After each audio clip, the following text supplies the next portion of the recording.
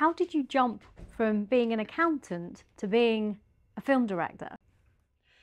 Well, that wasn't a jump. I knew I didn't want to be an accountant. I'm a middle-class boy from India, and it's true actually. You could be a doctor, a lawyer, a computer person, a computer engineer, or an accountant. Now it's changed, or you could do a startup. I knew I wanted to be in the arts because it's now become a cliche, but I was 24. It was a time when, Mick Jagger was singing I Can Get No Satisfaction Free in Hyde Park. It was that generation, it was that time that was forcing you to reevaluate your life. And I've often wondered, if I wasn't in London at that time, because that's where I did accountancy, would I have made this choice? I don't know. But all my friends were making this choice, that who am I? And I realized that I have to go out and try and discover who I am. And I'm not going to discover who I am as an accountant. I had to leave. So the decision was to go and jump off the cliff into a darkness of uncertainty. And through a sense of uncertainty, I discovered film, storytelling, and film and directing. It wasn't a jump to directing.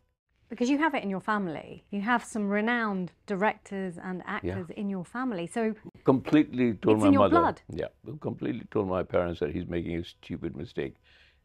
That don't tell him to stay away from this business. Well, it just happened. I mean, you've made some huge films. I mean, a massive Bollywood film that I have watched numerous times, Mr. India, with the famous Anil Kapoor.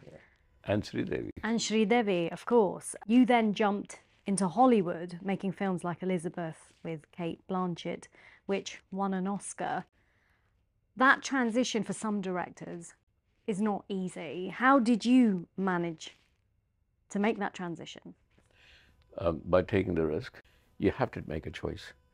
I made the choice of going out and playing with the A-team. So I said, okay, what's the A-team? A-team is Hollywood. And I said, I'm going to have to go fight there. And it took me 2 years or 3 years. And, when I was offered Elizabeth, I first said no. It was a very funny story. I was offered, and it was called a costume drama and history. I didn't see myself as being capable of doing that. And then I spoke to Tim Bevan, the producer, and I said, okay, Shekhar, take the risk. How, in your eyes, has representation evolved during that time? Well, it was a hard fight, because every script I used to get after Elizabeth was a huge success, every script I used to get was, if I'd say, oh, send me some international script, it was always an American going and fixing the world's problem, going to Africa, coming to India. And I said, don't send me those scripts, because it's not true. When we spoke on the phone, you said that you felt that Hollywood had become woke because you said that black and brown actors had been put into shows like Bridgerton. What do you mean by that? We will take actors of color into our stories. And that's a good thing in a way, because it's giving a lot of actors of color opportunity to work. Otherwise, they were not getting enough work. But what that's doing is hiding a greater, more fundamental issue that Hollywood should be telling stories of that culture, of the culture of the brown people, of the African American people, of the black people, of Asians.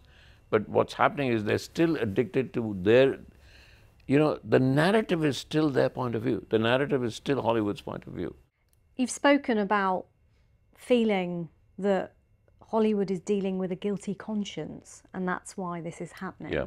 Can you elaborate on that?